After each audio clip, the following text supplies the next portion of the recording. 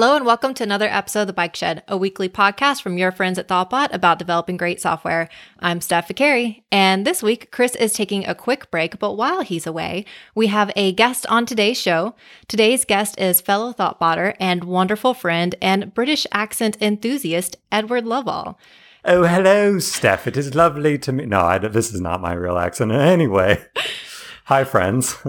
Hello, British Edward. I am so excited to be chatting with you today. Are you going to maintain that accent throughout the whole episode? No, there's no way I could do that. I need a lot more professional actor training to be able to maintain quality of that level, I think. That's fair. I won't hold you to that standard. I was reflecting on preparation for this chat. I've been thinking about all the fun that we've had together, the time that we have worked together at Thoughtbot, all the remote coffee walks that we have gone on together as we've talked through consulting challenges or coding challenges. And I realized that we have never worked on a project together, which is wild to me. Huh. Yeah, I think you're right. That is wild because I've been here 3.5 years and you've been here even longer than me. So yeah, in 3.5 years of overlap, we've never done that. And yet we've still always found ways to hang out. We make it a priority, you know? I think we might have to bribe somebody for us to get on a project together. I'm pretty sure we know the person to bribe. I do too. We can go talk to our boss and make that happen. One thing we've both done in our career here at Thoughtbot too is we have gone from individual contributor to being a manager. Which is a cool transition. That's a really good point. Yeah, that is fun that we have embarked on that journey together. I was very much encouraged to become a team lead, and that was very helpful because I'm the type of person where I'm not sure I would have put myself up for that role. I'm very thankful then that others encouraged me to do so because I really love it. I mean, there are certainly challenges with being a team lead, but overall, I have very much enjoyed the role. Just to provide some context for being a team lead at Thoughtbot, because I feel like those management roles tend to differ from company to company as to the level of responsibilities that you have. So for us in particular, it's really focused on leading a team of developers, usually 2 to 3 developers, and conducting regular one-on-ones to ensure that they are fulfilled and are successful in their projects and their growth at Thoughtbot, and then helping them become senior developers if they're not already, and essentially coaching them through difficult development and consulting scenarios. Yeah, there is still an expectation that you are an individual contributor in some form on client projects. It is not just a management position. Yeah, that's a good point. That's what makes it, for me, that context switching is often what makes it challenging, but yet also helps me still feel that I can coach somebody and that I can have one-on-ones because I'm still in the trenches. Like I'm still contributing to client projects. And so it really helps me still stay in touch with the work that's being done and the struggles that people will face. So let me actually say it again. I am positive I wouldn't have pursued this path if I lost my IC status. I really like that part of the role. That's really a split. How about you? Yeah, and I still do.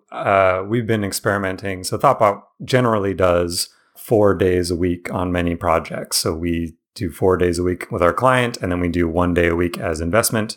And team leads, at least on the team that we are on, have been experimenting with just doing 3 days a week on a client, 1 day dedicated towards team lead, and then 1 day for investment. I like that split so far. We're still seeing how it goes. Still pretty early on in that experiment, but I've enjoyed continuing to be in the trenches, as it were, and working sometimes with the people that report to me so that we can really grow in the same way. And there's a lot of context shared there. And that's been really wonderful. Yeah, I have some specific questions I'd love to ask you about that shift in schedule, because in some of our meetings, there have been discussion about that ability to context switch between I'm only billing 3 days now instead of my typical 4, and I now have more time to focus on team lead priorities, but then that also means I lose a day with client work. And so there's that battle of going back and forth between focusing on client work, also focusing on team lead work. So I'm going to leave that as just a teaser because I want to come back to that. But I'd really love to circle back to earlier in the year when you were thinking about becoming a team lead. And correct me if I'm wrong, but I think you were pretty hesitant about it and you were still deciding if it was something you wanted to do. Do you recall what helped you make up your mind as to which path that you wanted to take and why you chose this one? Yeah, that's a great question. I did also get some encouragement, a pretty light encouragement from a previous coworker. And that was helpful, but I turned it down initially. Someone asked, "Hey, are you interested in this?" And I said, "Nope, definitely not." Then, I don't know, a year-ish later, I did and ended up applying. And I think what happened in the intervening year was that I started to naturally do some of the work of a team lead, primarily checking in with people and talking with them, pairing with them on things more regularly.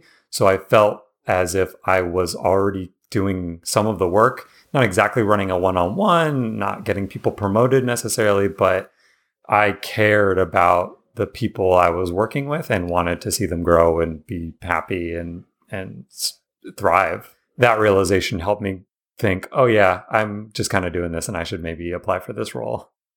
Wow, that resonates so much. I've heard that from other folks too, as they have progressed into team lead or other management roles. Is it was often they already felt like they had started doing some of the work, or there was some natural inclination to start taking over those activities, and then it felt right to then actually acquire that title and take on those responsibilities officially. Well, how's it been going? You had almost a year now. So you had some of those hesitations at the beginning. How's it been? What do you think of being a team lead? Yeah, I'm really enjoying it. It is a challenge, like you said, but I mean, that's every job, right? Every job should be a bit of a stretch. So I did come into it with some natural inclinations of wanting to talk to people and check in with them, but there's all these other pieces that I wasn't good at. One thing that has been really challenging is instead of completing things myself, being that individual contributor, is trying to coach and sponsor people to do something that I would do. And I think the hardest part about that is they may not be as far along in their career as you are.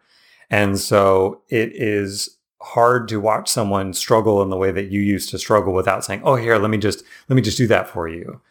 And I think what I started to realize is that the efforts that I'm putting in, I can really be a force multiplier and end up affecting more change than what I could do by myself. Like if you think about it, if I have 4 reports right now, and they're all really smart and talented people, but let's just say they were half as good as I was. That's definitely not true, but just as a go with the numbers here for a second.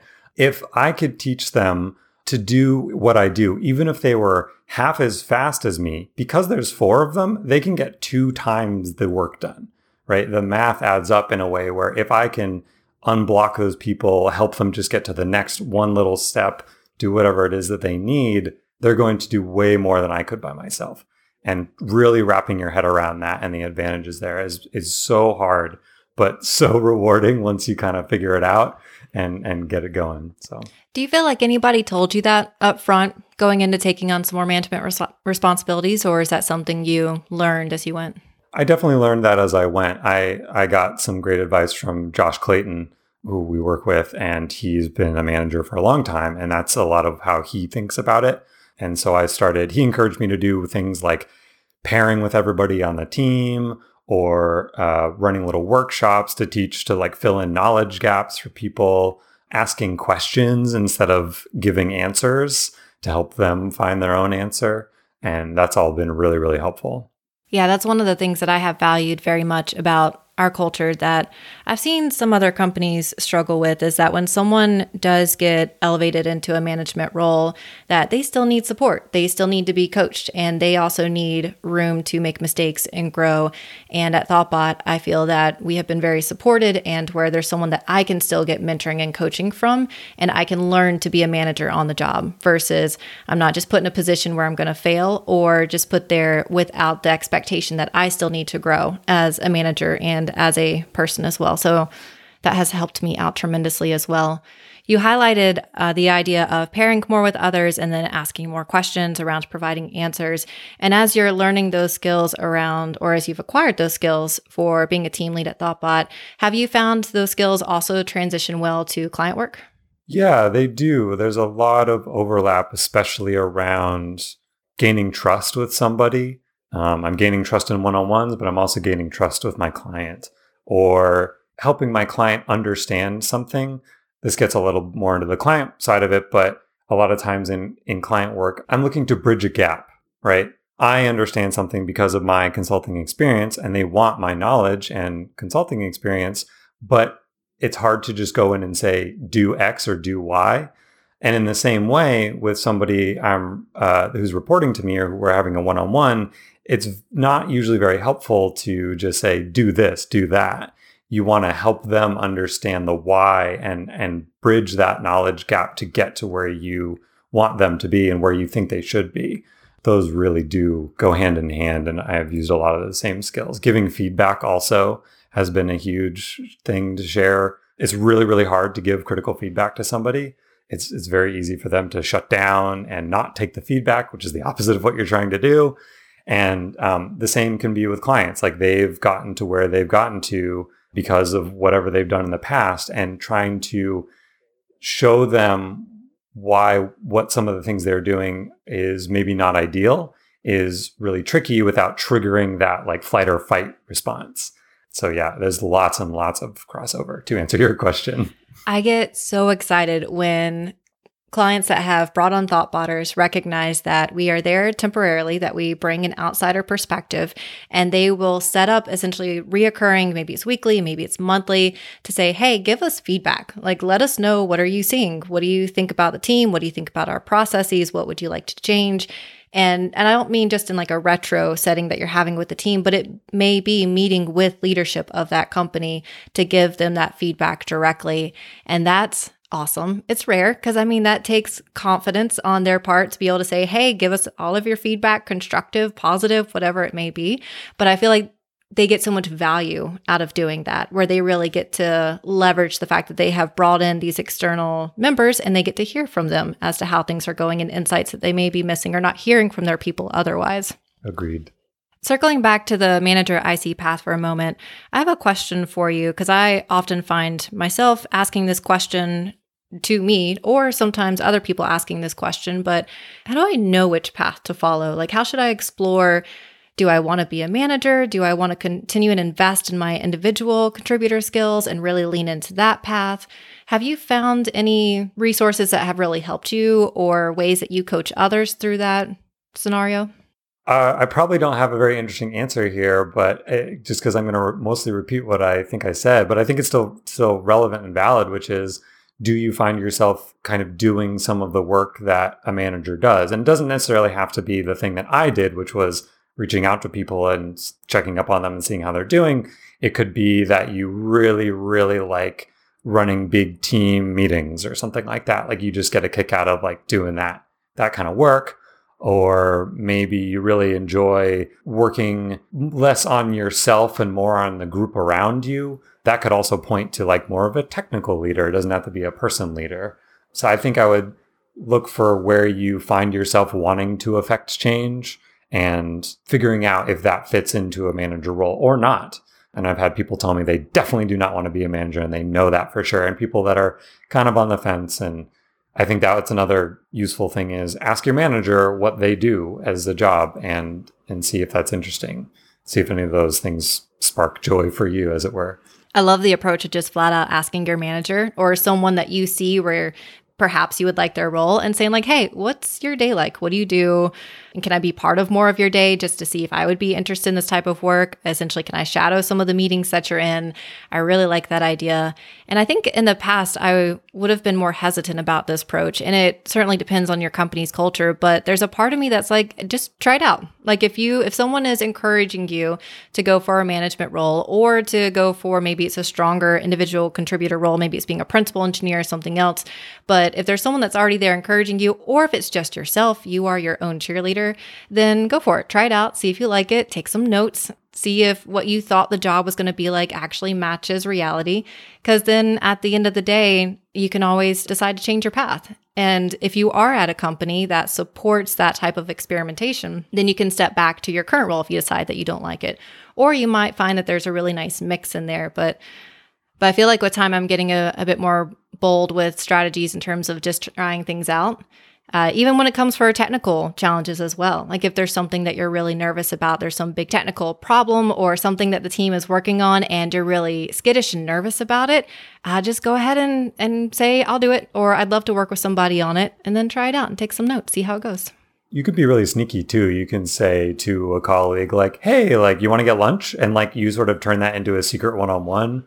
or you offer to run the retro board during retro, or you step up for doing a bunch of pull requests that week or something like that. You can try these little test things without even having to let somebody know or committing to anything publicly or even privately, just really internally to yourself. You can try to take some of those steps. Oh, I like the sneaky success ladder. People don't talk about that one as much. Oh yeah. It's key. That's how I definitely found out that I didn't want to do sales. Yeah. There was someone that I was talking to that was interested in working with Thoughtbot, and Josh Clayton was very supportive of like, do you want to come along and be part of the conversation? I was like, yeah, sure. And so I went along and it was fun, but I definitely walked away like, yep, I don't want to be part of sales. I really like everything else minus this part. Yeah. It's good to know. It's good to know. Circling back just a bit to something you said earlier, you had mentioned that as you were becoming a team lead and that you realized that helping others be successful at their job was really then what led to you feeling successful as well, and that you could be a force multiplier. And you'd mentioned that a lot of that work comes down to bridging knowledge gaps. And I'm really curious because this is something that we're always working on at Thoughtbot. We are looking to identify what skills people would really like to learn. How can we help people learn those skills? And I'd love to know more. How do you go about this? How are you helping people bridge those knowledge gaps? Yeah, so that is a doozy of a question. I have a couple different answers. First is something I talked about before, building trust. And there's a bunch of different ways to do that. And I see trust as the foundation of almost everything in consulting. If you don't have that trust, it's really hard to deliver feedback like we talked about. It's hard to bridge that knowledge gap because effectively nobody knows who you are and what you're doing, what's going on, why are you coming to talk to them. It's really strange. And we can come back to building how to build trust. But once you've built that trust, I approach bridging that knowledge gap in a couple different ways. One is asking questions instead of giving answers. The goal behind this is I want them to think about their goals, and that will often help lead them to some answer to bridge that gap that we have. I have some idea, they have another idea. If I can ask the right open-ended question, they will walk themselves across and get to where I want. Now, that doesn't always work. Another strategy I've found is outlining a bunch of different possible solutions and their pros and cons. That has done two things. One, it helps them understand sort of where I'm coming from, what my goals are in relation to what they're trying to do. And another one is that actually tends to gain a lot of trust in the meantime. You're showing your expertise, you're showing that you're really considering all of their problems, because almost every solution has trade-offs. There's very rarely a silver bullet. And so it's really helpful to say, like, well, here's the pros, here's the cons, here's where I think you should go, but you know your business better than I do. And I've outlined all the things here. So whichever way you want to go forward on this, let's do that. And let me help you get there. Joelle and I, a colleague that we both cherish dearly, we did that on a project recently, and it was really, really successful. We put a lot of work in and helped them get to a really difficult architecture decision. And it could have gone one of, I think, 4 different ways. And we were sort of vying for one, they were vying for another, and we found a couple more in the middle. And I believe we went more towards the middle, and we were both pretty happy with how that turned out. I really, really like how that approach gives someone so much autonomy, and like they are part of that decision.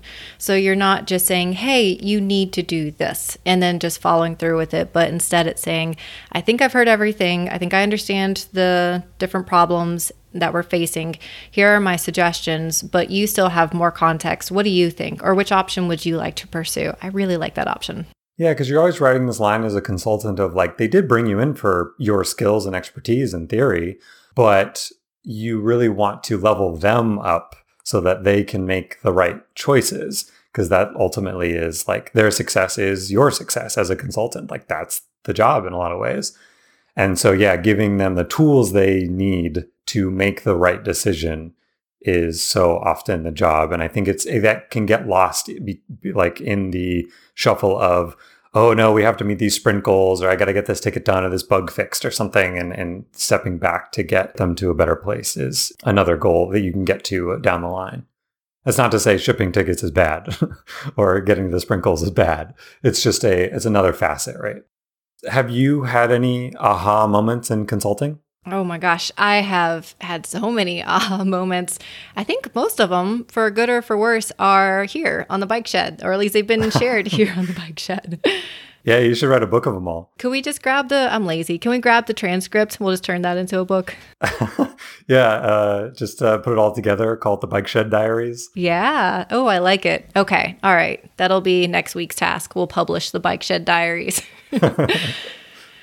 Specifically in terms of not bridging aha moments for like helping someone bridge knowledge gaps, or even for myself, is I will often focus on what skills do you need today to make your job easier? Like, what challenges are you facing? And also, what skills would you like to have 6 months from now? So that way you are meeting the needs and the requirements that you really need today to fulfill your job. But then also 6 months out, we're still looking towards the future. Maybe that's also more job requirements related, or maybe it's just for personal growth. They're the areas that you're really excited about. You really want to contribute to an Elixir open source project or something more specific that contributes to your fulfillment.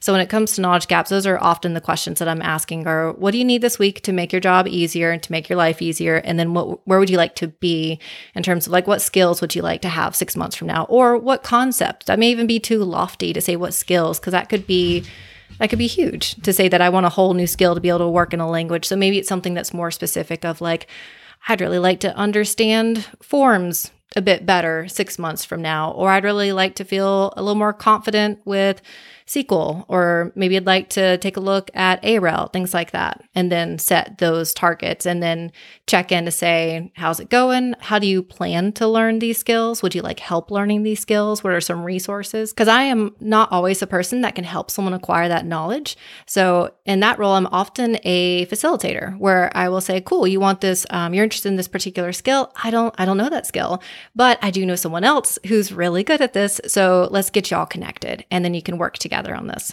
And to dovetail a little bit with that manager, individual contributor piece we were talking about before, like that's another piece we didn't really talk about, which sounds like sponsoring, right? It's not just you doing the thing for your report or even coaching them necessarily. It's how can I get my report into a situation where they can exercise that skill or connect them with somebody who can help them with that thing.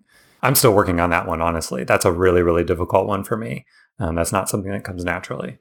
When you say that's the part that's still challenging for you, is it the connecting of one person to someone else to learn a skill? Or I'm curious to hear more about which part of that is challenging for you. Yeah, I think I don't always think of sponsorship as a tool that I can lean on. It just doesn't come to mind as naturally. I'm much more, I think the very natural thing to do is mentor first, which is like, here's what you should do. It's kind of the giving somebody a fish. Coaching then is more like teaching them how to fish. And then I don't know if we're going to extend this analogy even farther, like sponsoring is like, you're going to open up your own fishing teaching school or something. And that just doesn't always occur to me. I don't necessarily think like, oh yeah, like my friend over here could totally teach you about this technical skill that you're trying to learn, or set you up to speak at a conference or something like that. It's a much different level of being a manager that I'm just not used to yet. And I'm getting better at it, but it doesn't come naturally.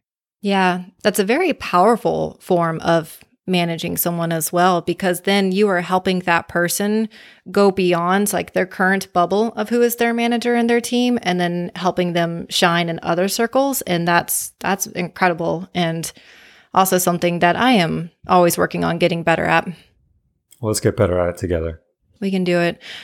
Also, when you mentioned opening a fishing school, I definitely pictured fish in a school in front of a chalkboard, and someone's riding on that board, and little fish in their school seats learning. Little Finding Nemo action. You got it.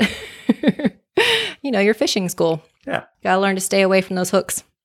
And now a quick break to hear from today's sponsor, Scout APM. Scout APM is leading-edge application performance monitoring that's designed to help Rails developers quickly find and fix performance issues without having to deal with the headache or overhead of enterprise platform feature bloat. With a developer-centric UI and tracing logic that ties bottlenecks to source code, you can quickly pinpoint and resolve those performance abnormalities, like N+1 queries, slow database queries, memory bloat, and much more. Scout's real-time alerting and weekly digest emails let you rest easy, knowing Scout's on watch and resolving performance issues before your customers ever see them. Scout has also launched its new error monitoring feature add-on for Python applications. Now you can connect your error reporting and application monitoring data on one platform. See for yourself why developers call Scout their best friend and try our error monitoring and APM free for 14 days, no credit card needed. And as an added-on bonus for Bike Shed listeners, Scout will donate $5 to the open source project of your choice when you deploy. Learn more at scoutapm.com/bikeshed. That's scoutapm.com/bikeshed. So pivoting just a bit on a slightly more technical note, you've been working on a side project called scribe.rip, RIP, and I've heard a bit about it, but I would love to hear more. Could you tell me more about that project that you're working on? Yeah, sure. So Scribe is what I would call a alternative front end. And specifically, it is an alternative front end for medium.com. The goal of the project is to give people a tool to read Medium articles, not on medium.com, which might sound like a strange goal. I'm happy to go into a little bit of the why there, but that is the tool. And yeah, the domain is scribe.rip, mostly because that was a cheap domain. And so I got it and put my project there. I like that phrasing that you're using, alternative front end, because I think when you had first mentioned that, when I'd heard that in other conversations, that I was like, oh, what is that? And I didn't know what it meant. But now when you've put it into some context, that makes a lot of sense. I am intrigued. Why would someone be interested in using an alternative front end versus say like, oh, there's an article in Medium, I'll just read it there. What might inspire me to want to use Scribe instead? Definitely. There's a bunch of different reasons. The alternative front ends cover a pretty broad ground, but I'd say the most common reasons that someone might want to use one are privacy. If they're worried about the main service, whatever that might be, let's say Medium in this case, is doing something with their user data that they'd rather they not do, potentially a better experience on that service. If you don't like the way Medium's articles look, you might want to see them in a different way. You can also be a way to sort of vote with your actions, saying that this is the kind of web that I want to see if you don't like in general what a platform is doing. And if you think a platform is potentially even harmful, it can be a way to say, I don't want to support that platform, but sometimes I find myself needing to interact with it in some way. The alternative front ends can be a tool for that. On the very cynical angle that you can also go to, you don't want to see ads. And sometimes these ad-supported platforms, alternative front ends can get rid of those ads. And so that's another way to do it. I'm conflicted more about that one. We can dive into that, but that is those are the most common reasons I've seen that people want to use alternative front ends. And to be clear, Scribe is not the only alternative front end out there. There are front ends for YouTube, for Twitter, for Instagram, for Reddit. There's a huge list of a bunch of them, but those are some popular ones. Oh, that's really cool. I've never used any of those before. We'll be sure to include some links in the show notes so people can check those out. And yeah, you listed some really interesting reasons for why folks might want to use an alternative front end. I'm curious, to make this possible though, does it mean that the service that is hosting that content, do they have an open API into which then you can pull that content? How is a alternative front end possible? It is possible through APIs almost always in some form or another. The APIs aren't necessarily open. One interesting side effect to many of the JavaScript rendered apps is that they often talk to some API in the background. And that can often be used to get the content in a more computer-friendly way, right? And so with Medium in particular, they don't really have an open API. So I ended up trying to figure out their API in the background that they're using to fetch articles and was able to get the content and display it in a different way. So everything you're describing sounds really interesting. I feel like I do have to ask the question, is it okay that these alternative front ends are taking content and are essentially rendering content, but then not using the original service in which the content was published? How do you feel about that aspect? Yeah, it's a really interesting question. There's a bit of a moral argument here, and I think everybody has to make that call for themselves. I think every platform, if it gets large enough, is going to have people that don't want it to exist for some reason. I think in some ways, providing alternative front ends is a bit of a release valve for that platform. Not to say that the alternative front end explicitly helps that platform, but I imagine it gives people literally an alternative to then use instead, and can kind of make a peaceful, neutral ground in a way. So instead of being forced to use only the official platform, you can now use it at least in a limited fashion outside of that, which may alleviate whatever concerns you have and therefore kind of keep everybody happy. And I think honestly, in the long run, in practice, most platforms will not particularly notice the impact of these alternative front ends overall. We're talking very, very small potatoes. YouTube is not going after Invidious, the alternative front end for YouTube, because it's probably a drop in the bucket. Knitter is not getting cease and desists from Twitter. Instagram is not sending cease and desists to Bibliogram, some of these alternative front ends. And I think that's just because it's okay. Like they don't mind. It's so small, and it's giving people sort of what they want in a way that is not harmful enough for it to really matter in the long run for them. Interesting. Because, yeah, as you'd mentioned earlier, I think most people are going to continue to use that main service because that's what they see advertised. And it's more well known, and it's frankly easier to go to. But then for folks who do want a little bit more control over their experience, and they still want to access someone's content. So it is you still want to ensure that the person who created that content always gets recognition and ownership of the content that they have. And in this case, that very much still applies. If I wrote an article on, say, Medium, but then I'm using Scribe to be able to read that content, it's still known who wrote the article, but this way you are perhaps opting out of something else that service is doing, maybe if they have some type of tracking or something that you're not comfortable with. But you still want to be able to appreciate that person's content, even though they're perhaps only able to publish on Medium for right now, or they're still looking for more ways to publish their content for folks who would like alternative ways to consume their information. Yeah, it's an interesting spot. Right. And some ways that I think Scribe can provide a slightly better experience are trying to highlight the author more than the platform. The only time it says Scribe on the website is on the homepage. If you go into an actual article, I don't put branding or anything like that, because I think I really want people to have their work speak for the author, not for the platform. And that's really important to me personally. And that might not be important to you, and that's okay. Maybe you use Scribe because it supports dark mode or something like that, right? And that's totally fine too. I don't mind at all.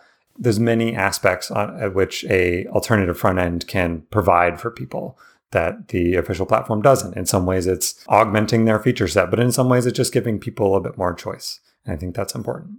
I have found, since you'd mentioned the side project, that I've started using it more to read content, and I have found it helpful because it really silences all the noise. Because a lot of services, they do want you to see ads, and they do want you to click on more articles that are related to the thing that you're reading. And so I do appreciate the simplicity that it brings to the content, so then I can really just focus on that one article that someone has written. Overall, it seems like a really neat project. Yeah, thanks. I'm glad you enjoy it. Pivoting just a bit, I would love to go on a side adventure and answer a listener question with you. What do you think? Yeah, let's do it. All right. So this listener question focuses on empathy in your work. And this person writes in, I'm curious how you all think about and notice empathy from yourselves and others around you. Empathy is so helpful and critical for making and maintaining healthy, productive relationships. I've noticed that the way you frame your client engagements, empathy sounds to be at the heart of them. For myself, I've noticed I'm better at it in certain contexts and certain times and with specific personalities more so than others. More concretely, how do you stay empathetic with your clients and with cross-functional teams like product or design or even yourself? Can you teach or increase your empathy? And if so, what have you found successful in these situations? So, Edward, this seems really on topic for some of the things that we were discussing earlier. So I'm going to hand it over to you first and get some of your thoughts. This is a really great question. There's a lot to unpack.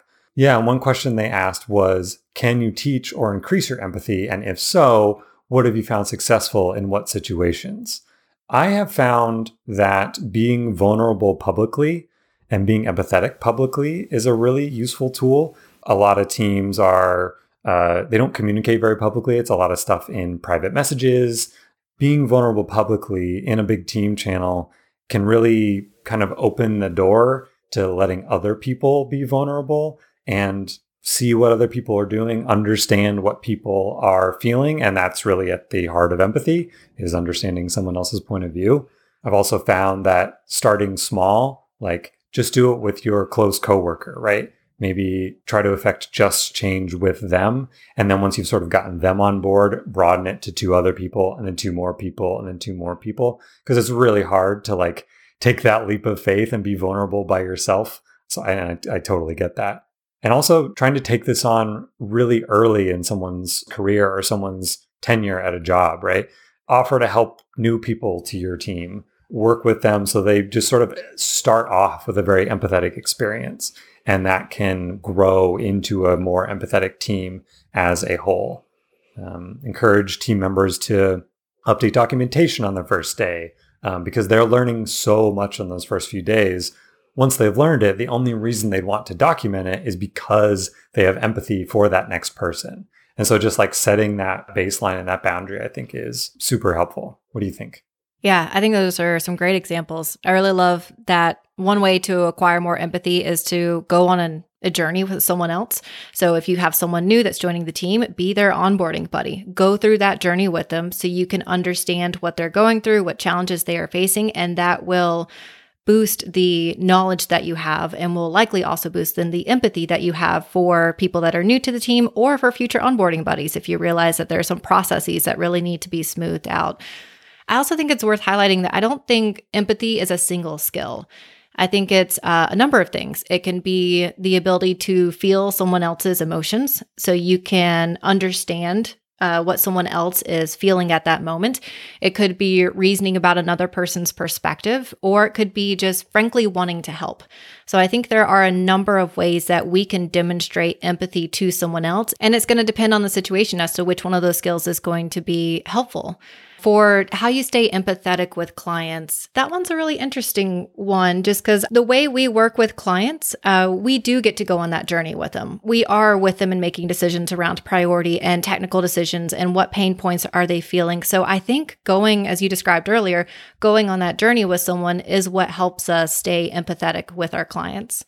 And I think that's true for cross-functional teams. So if you are working with someone that's maybe on customer support or on the design team, it could be grabbing lunch with them and saying, hey, what's your day like? What challenges are you facing? Maybe it's your company has rotations where you actually are part of the customer service team for a day, so you get to respond to tickets and have more of an understanding. I'm realizing there's a theme here. I feel like a lot of it comes down to stepping into someone else's shoes and seeing the world from their perspective, and not just seeing it, but experiencing the world from their perspective. Yeah. And another way to do that, because that can also take a lot of time, right? Like it's a hard ask potentially to say like, I'm going to go be a customer service rep for a day. If your job is also, I'm going to be a programmer and ship features or fix bugs, right? Like that's hard to do.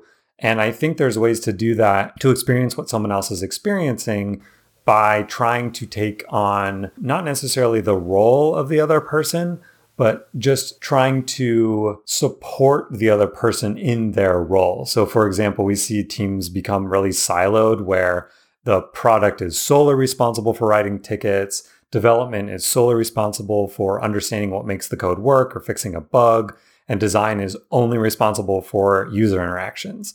I found it really, really helpful to try to approach design and say like, what's the goal here with this user interaction, right? Like, I don't know.